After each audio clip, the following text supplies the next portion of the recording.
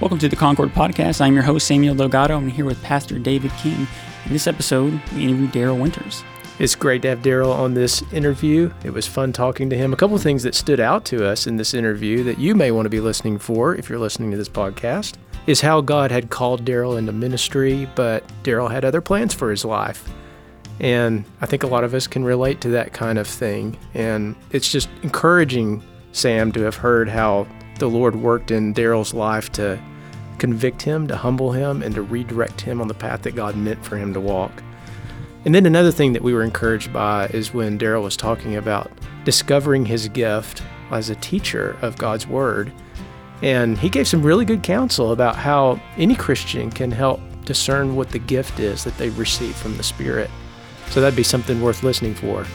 Yeah, absolutely. I think anyone that's listening should be encouraged to know that it's never too late to answer God's call and to be courageous and have faith that God will meet you when you do.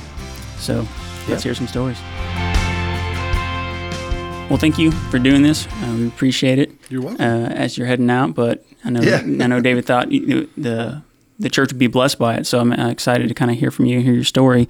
But let's start there with your testimony. Tell us a little bit about how you grew up and how you came to know Christ. Well, I grew up in a Christian family, and I'm thankful to the Lord for that, and a really solid church there in the Soddy Daisy area. A great pastor who I had the honor of doing his funeral back in June. Oh, wow. But a solid expositor. So I had that in my formative years, even though I didn't really appreciate it until later. Right.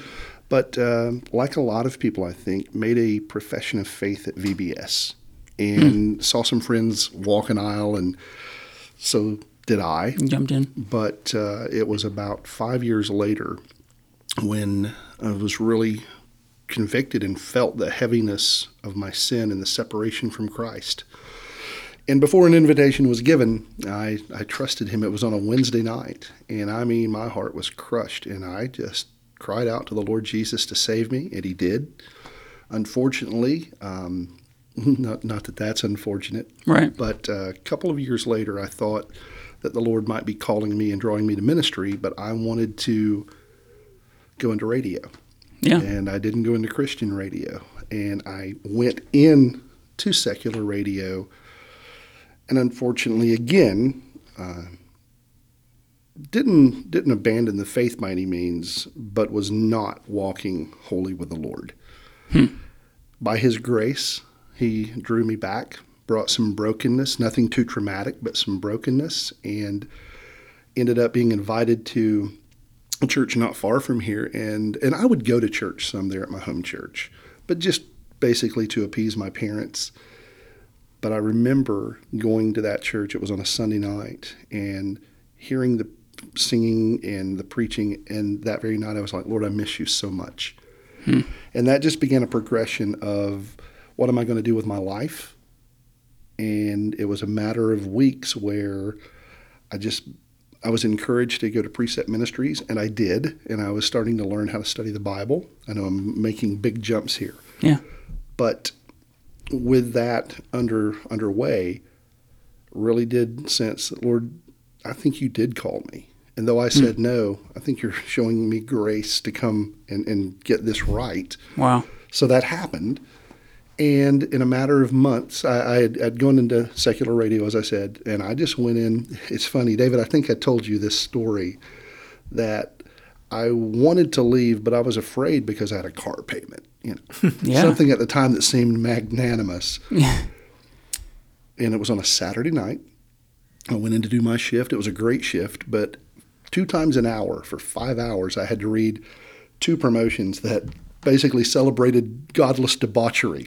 And I was teaching Sunday school the next morning. Yeah. And by the end of that shift, I was sick to my stomach. And I left there that night, and I said, that's it. No more. Wow. Come Monday, I'm going to tell them I'm done.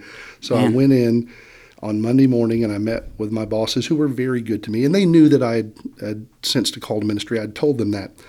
They said, where are you going? I said, I don't know. But I know that it's time. I'll give you a month. And that's what I did. Wow. Yeah. I'm glad you shared that. I was going to ask you if you'd be willing to share that. I think it's just helpful for people to hear. You're having to actually work directly against your conscience while you're feeling convicted. Yeah. And the Lord used that to pry you loose from a job that you had enjoyed. And we didn't typically do those live announcements. We were so full. This was it would have been in November of 1994, and it was coming up on holidays. And that's why we were so full on commercials, to where I think legally at that time the FCC only allowed you so many minutes an hour for commercials. Well, we were full, so we had to add those live spots. That was very untypical. Oh, wow. And it just so happened that night I got the ones of like, go out and, celebrate, debauchery, really. And I'm not trying to sound overly spiritual there. It really was bad. One was like for a strip club. And I'm like, tomorrow morning I'm going to be telling people about Jesus and his goodness. And tonight I'm telling them go out and enjoy some immorality. And it just killed me. So. Wow. Tell me a little bit more about, because you said before you got into radio that you had felt that calling. So how was that made known to you? And then, what went into your decision to pursue radio despite that? Okay. I'm an extrovert, and I just enjoy people. Yeah. When I came to know Christ, my pastor who mentored me, and he left my senior year, and I'm not blaming him. I'm not. He needed to make that move. But I think I let that bother me, and not really understanding the sovereignty of God, like the Lord knows what he's doing. And I just kind of started wondering. And in high school, this sounds terrible, but I was fairly popular, and I liked it. Yeah. And I thought radio, that would be fun. I had a family member that worked in radio, and I told David this. I said, I didn't really think of it like this at the time, but I was building my Tower of Babel. I wanted to make a name for myself. But to do that, I had to say no to the Lord. And before I went into radio, you asked about how did I know that? It was people were saying, like, I think the Lord may be calling you to ministry. I mean, you're good with people. You do seem to like the Bible. And I did. Even as a teenager, I read through the Bible. Is that kind of touchy-feely? Yeah, a little bit. But for a 16, 17-year-old, that's what I was going on. I was like, well, maybe this is the call of God. But then I was very much willing to step away and go pursue making a name for myself. Yeah, you're kind of called to the world. We talk about calling in the sense of two-sided. You've got people in your life who are maybe recognizing you have a gift or a call in your life, and then you actually have to have a call from a church saying, come, be one of our ministers or pastors. So you must have handled the word in some way that people could hear you do that, even as a teenager. How did they know that you loved the word and weren't just a good people person? Well, I remember someone got my Bible, and they said, this thing is worn out, like even the Old Testament. I was like, well, yeah, I've read the radical. whole thing. I know, it's crazy. But I would make little notes and whatnot. And then just talking to people at church, I was relatively engaged as a teenager as far as listening to the sermons. I think more of it, though, had to do that I was a people person. Okay. But I did very well. Like I won the Bible Award in middle school. So what does that mean? Well, I was in Bible class, okay. even at Soddy Daisy Middle School. And let's face it, there was like 15 other kids that didn't even know the Bible. So it wasn't too hard to win that award. But I really enjoyed reading and getting to know Scripture. And then people said, you're good with people, you like the Bible, you must be called to ministry. That's kind of how it was. And my pastor, he said, Darrell, I think the Lord might have his hand on you. And I'm, okay. But it just, I was still at a place where I wasn't thinking long term. I was thinking the now, in the moment. So, yeah, I think that's an incredible story. It's really encouraging to see that you're in that position and really tested in that moment where you really had to make a decision. Do I continue doing what I'm doing, what's comfortable? Yeah.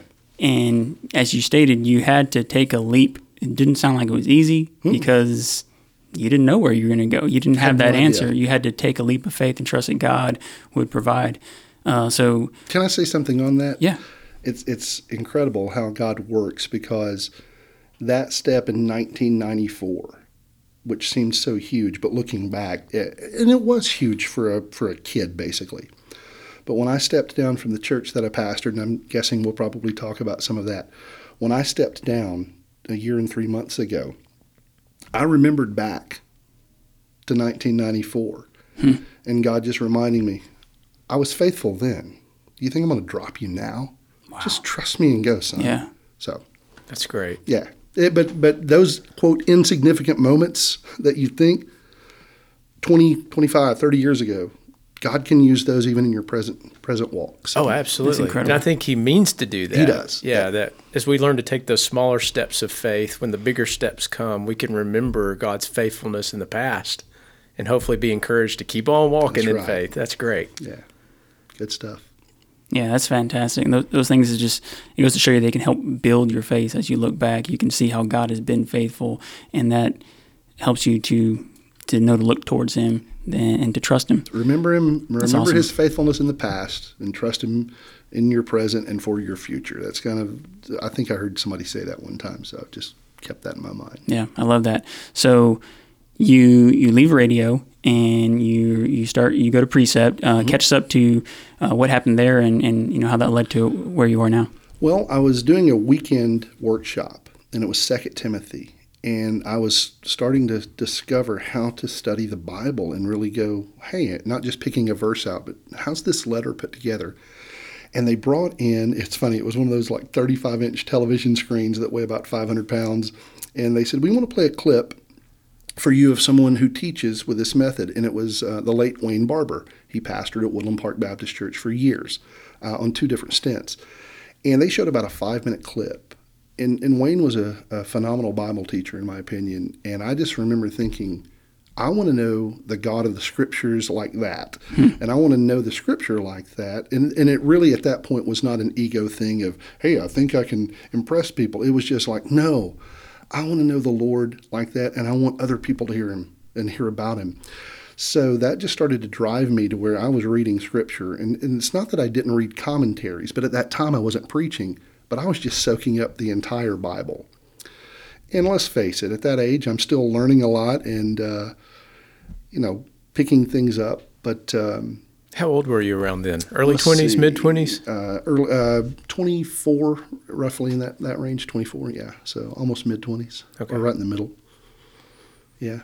And that just launched. And then the pastor at my home church said, because I'd gone forward to tell the church, hey, I really do think God has called me, and I'm going to say yes this time. And he said, would you be willing to teach a Sunday school class? And I'm going to say this in love. He wasn't the wisest man, because I said yes, and he goes, I want you to teach the adults. I'm like, I'm 24, dude. But I'm teaching people that my parents, when I was a little kid, they had given permission to whip if I stepped out of line, and they did on occasion. But I remember teaching a Sunday school class, and I just picked the book of Titus. And one of the ladies who used to be on me all of the time, she comes to me it was probably 3 weeks in, and she said, I believe God has given you something because you're explaining the Scriptures, and I'm getting it. And I thought, well, there you go. Wow. One of the things I think a person can use to know their spiritual gifting. Now, this isn't a hard, fast rule, but there's a desire as far as like, Lord, I want to serve you. And I know scripturally, if I'm a believer, I have at least one. But you look for opportunities that present themselves. Then as you go through those, look for godly affirmation, not just your mama saying, hey, you did well, son. But that's what happened. I started having people say, Darrell, I think God's given you something here because you're explaining the Scripture and it's making a lot of sense. Yeah. And that was just part of my progression in going, okay, here we go. And then in 1999, I went to Idaho to help a church out in the summertime to do youth ministry, and that's where I learned that was not my calling. And it was great, but I was like, Lord, get me out of this. Yeah. And that's really the trajectory of pastoral ministry. So. Yeah, and what I'm kind of hearing from your story is, you see, even though it didn't come till later in life and you already kind of started a different career, in other words, you didn't start right away in ministry, right, but you had clearly a desire for Scripture, mm-hmm, and you're clearly a people person, and God has used those things to bless other people through your ministry. Without bragging on him because he's sitting across the table, but the pastor that I grew up under had such a love for the Lord and His Word and the great doctrines of the faith. That was more impressionable on me than I realized at the time.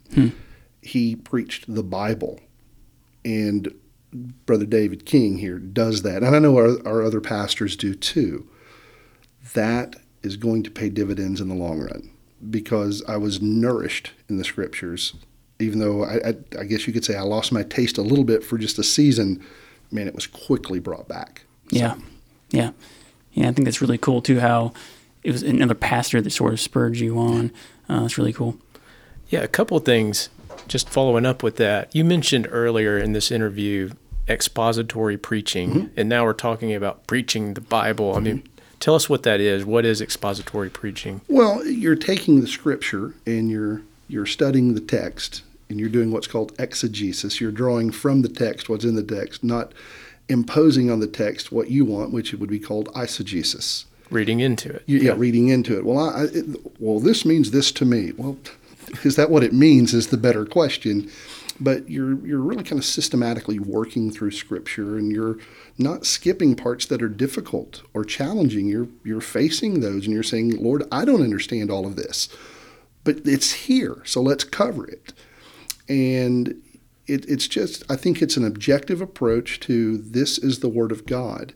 And he didn't put some of these parts in here to be ignored, but we need all of Scripture. I mean, you think of 2 Timothy 3:16, all Scripture. What's Paul referring to largely there? The Old Testament, and there's some New Testament written by that time. So taking the text and studying, and one of the things, I want to make this point real quick.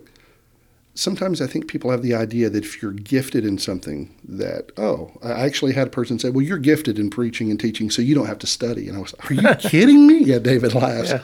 No, it's because of the gifting that I want to study. Right. And I want to labor in the Word. I love it. But it's not like God gives you a gift and you just waltz up to the pulpit, without reading, and these eloquent, masterful sermons come. No, they come with diligent work and the empowering of the Spirit of God. And that's true not just with the teaching gift, but like administration, helps, your hospitality. Work. We can grow and sharpen our gift that God has given us with His help. Yeah, kindle afresh the gift of God that is within you. I mean, that's what Paul tells Timothy. Stoke that fire. Work on it. So yeah, that's helpful. The other thing I wanted to follow up on is really different question, but you had mentioned building a name for yourself, your own Tower of Babel, and then now you're like at Precept after this big life change.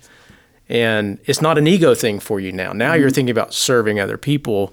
How did God humble you through all of that? Because you went from, the Babel experience to more of a servant posture towards other people with the Word.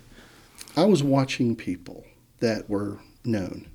They've got riches, notoriety, prestige, all of these things. And even at that time, before the internet was really big and you had all of this access at your fingertips, I would hear of stories of these celebrities who would die in misery, and a lot of them would take their own lives. And I thought, how could someone who has arrived, basically, be so empty? And I'm thinking of that through the theological lens without trying to just over-spiritualize it, but I'm like, it really is Ecclesiastes, to where the book of Ecclesiastes is not that everything is vain. Everything is vain if you live a life apart from God. I mean, you look at the last chapter of Ecclesiastes, 2 things, fear God and keep His commandments. I just saw that pursuing a life to make your name great at the cost of rejecting or ignoring God leads to despair. And I saw that. God gave me something, I think, a wisdom in that moment to know that that's not a good pursuit. I mean, it's futile. And even if you don't say, it's miserable, then you're just satisfied with less than what you should be satisfied with. But I learned that early. I just give praise to the Lord for that, because I'm not that smart of a guy. So. Yeah, that's helpful and encouraging. Yeah, that's great. So you start teaching Sunday school, and it's very clear that people are being blessed by it. So lead us to how you ended up here, and maybe talk a little bit about your time here at Concord. So let me do a quick summation. I did go back to college. I graduated from UTC. It's a super spiritual thing. I went in, and they said, what do you want to study? I said, what am I closest to graduation with? They said, psychology. I went, sign me up. So, sorry, I just snapped my fingers there. But so I finished psychology with a bachelor's degree. And then fast forward, I went to Southwestern Seminary and worked on my master's degree and came out of Fort Worth and ended up in Whitwell, Tennessee, a great little town. Yeah. And for 15 and a half years, got to minister and love those folks, and they loved us back. Well, there toward the end, I was living 45 miles away and just really began to feel a sense of, God, I'm too far away from Whitwell. I need to be closer to the people I'm going to shepherd.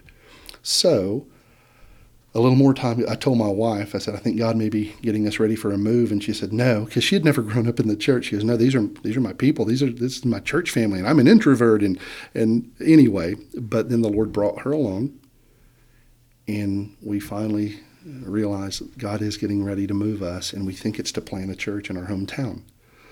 So informed the elders at the church, informed the deacons and then the congregation there. And that I just skipped a whole bunch of stuff, but that was 1 year and 3 months ago that we left. We did not know how long it was going to take to plant the church, but what we did know was we've got to be a part of a fellowship. We have to have that. Well, I knew David from years ago, and Chris McKinney was my next door neighbor at seminary. And cool. Chris had sent me a text, hey, come to Concord. So the first Sunday, it was August 2nd, I believe, we're at Concord. And the only times we missed is when I was filling in preaching somewhere. We did have one weekend where my wife had been exposed. She's a teacher, so we had to miss church one Sunday, and I was about to die. Came bebopping in here the next Sunday, so glad to see people. But it was important for us to be a part of a fellowship. So, of course, coming out of the pandemic, there was no new members class until I think, what was that, David? November, December maybe, and we went through that. So we joined in January of this year, and now we've already left. Are you still a member, like currently? Well, technically, right we are, because we're not constituting until next Sunday, and then Yeah. we'll send the letter. So yeah, I'm still a member at Concord. So see, Sam, we're interviewing a member today. Yeah, There you go. And let me say this: I've got a dear friend who also launched out several years ago to plant a church, and it's been a lot of discouragement for him. And I told him recently, I said, one of the best things that happened to us was that we landed at Concord, because we needed a different kind of healing. We did not leave because we were being forced out. We didn't necessarily want to go. They didn't want us to leave. So it was a different healing. We got that here. I think that's one of the best things about this church, is that you can come here and God will just nourish you, heal you up to get you back out there to serve. So Concord has done that for me and my family. That's why Concord is so special to us. Can you talk a little bit more about that, and specifically how you've served, and how do you come to that conclusion that this healing has taken place here? Well, first of all, just being with the people of God. That is such an essential thing, not a legalistic thing, but being with the people of God when you can be. Of course, it was the pandemic protocol, so we had not even seen the real Concord where everyone's there until just, I think, one Sunday morning. They thought the weather was going to be good, and then we got forced inside, and I was like, yeah, because it was, and David, I think you even came out and was like, look at this. But I lose my track there. We recognized being a part of the church is not only a personal benefit, but it also helps others in the church. People would say, hey, you're an outgoing guy. It's good to see you here. It's, David, you even texted me one day and said, brother, just to let you know, I see from the pulpit when I'm preaching, you're engaged, and that helps me as a pastor. Well, as a pastor, I know that, and it wasn't fake. I really do want to be in the Word and encouraged and encouraging, so that happened. And then the interesting thing, I'd never assumed that I would ever be in a position to do much here, because we didn't know how long we would be. And David, I think it was back in March, I think you ended up having 2 funerals in the same week. So he calls me up and he says, hey, can you teach for me tomorrow? And I was like, yeah. So I did a thing on Hebrews, just chapter 1, just kind of an overview. And then we decided, David said, hey, let's do 6 more of those. And so we did 6 more on Wednesday nights. It was, I think, starting in June. And then we finished those up back in August, something like that. Yeah, or even September. Or maybe September, yeah. It was probably the strangest way to go through a book of the Bible in 3 sections. Yeah. But Yeah, you did great. It was so encouraging to our church. It was good. And then I did get to preach here one time, and unfortunately at David's not feeling well expense. And I was in Knoxville, Tennessee. Tennessee had won, and David texted me, he goes, "You going to be at church tomorrow?" I'm like, "Yeah." And he goes, "Can you preach?" And I'm like, "Sure." I didn't even tell him I was in Knoxville. No, you didn't. I wouldn't have asked if I'd known. No, brother. I'm so glad. See, I'm glad you didn't know, because not that I ever expected, not that I wouldn't have wanted to preach here, but, it's nothing that I expected, because, we have multiple pastors. But I'm so glad I got that opportunity. The only thing I don't like is that I was trying to compensate for the Lord's Supper, so it's probably the shortest sermon I've ever preached. And I feel like I just, shortchanged the folks. But, hey, I'm making up for that. Did people carry you out on their shoulders that Sunday? No. But see, and that's another thing, is you don't want people to think, "Hey, that was a short sermon." Yeah, and I'm not happy with it, and you shouldn't be. So Right. It was still like 20, close to 30 minutes, but yeah. So I'm sorry about that, David, if I did any damage. So tell me a little about, you've been here for this short window, and now you're starting your church plant. Yeah. So as you kind of leave, what's your prayer for this church as you as you're leaving? Well, my prayer, one benefit is that I'm planting, and Concord has planted, and Redeemer Fellowship started yesterday. I mean, they're a real launch. That one of the things I've noticed is that there's a lot of spiritual warfare in this process. And I can only imagine that it's going to be here at Concord too. It just, when you're going forth with the gospel, you're going to have opposition. So I pray for the unity within the body at Concord. I pray for encouragement for the pastors, because ministry can be very wearying and discouraging. I'll just say it. I mean, David, maybe not for you. I bet it is. And I am kidding there. But that the people will see that God has promised to build his church. And Bill Horton said this. He said, "I don't believe God is leading us to plant a church in Catoosa County to harm Concord Baptist." Mm-hmm. And I was like, this man is so wise. Yeah. Jesus promised to build his church, and he's doing that. So I pray that Concord will continue to see that, support their elders, their pastors, and just believe that God is in this. I think he is. I think it's very obvious. And there are people all around this area that you would assume that in the supposed Bible Belt that there's just solid expository teaching churches, but they're not. I mean, I'm just going to say that. There's a great need for the Bible to be properly taught and preached, and there's plenty of room out there. So, yeah. But may the Lord give Concord the grace as you all go through this transition of giving up several families. But I think he's going to replenish you quickly. I really do. Wow. Yeah. Thank you. That's great. Well, any final thoughts before we wrap up? Thank you for the invite. I was looking forward to this, because yesterday, although it was an exciting day, I do miss Concord already. And you say, how can you miss a church that you've been at basically for a little over a year? When you're around the people of God, and those people love the Word, they love the Lord, and they love to serve him, that's contagious. And I miss what fellowship we've had here, and I just hope that Grace Fellowship, that's the church we've planted, will have that kind of a heartbeat. Concord is a place of great preaching and a place of great healing. And I'm not talking about it in some weird way, but it's just good. And I know every church has its issues, but I believe Concord is a light in this community. And I hope that Redeemer Fellowship will be that, and I hope that Grace Fellowship will be that. I hope that churches will be that, because there are plenty of hurting people out there. Yeah. Amen. Awesome. Well, I think it's great that as you're leaving, you're also leaving us with this interview. So I thank you, and I think we'll be blessed by it for sure. And that'll continue to be our prayer for you and your church as well. And thank you for the time that you had with us. And I know a lot of people were blessed by your teaching, so we appreciate that. Any closing thoughts from you, Dave, before we close up? Yeah, this interview is just a great parting gift from you, Darrell. Thank you. Well, I appreciate the invite. I do. Yeah. So, and I hope to be able to drop in on those occasions when I'm not at Grace Fellowship. I do. And I'm going to keep up with what Concord is doing. So. Awesome. All right.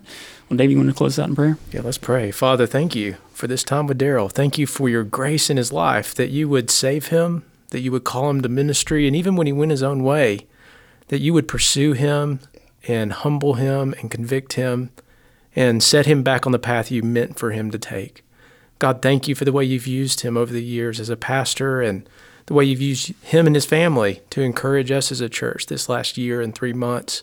And Lord, it just gives us so much joy to see that he's launched out to plant Grace Fellowship. And we ask that you would give growth to that church, that you would save the lost, that you would build the fellowship of saints there around your word, and let that church be a bright light for Jesus Christ in the community that they land in.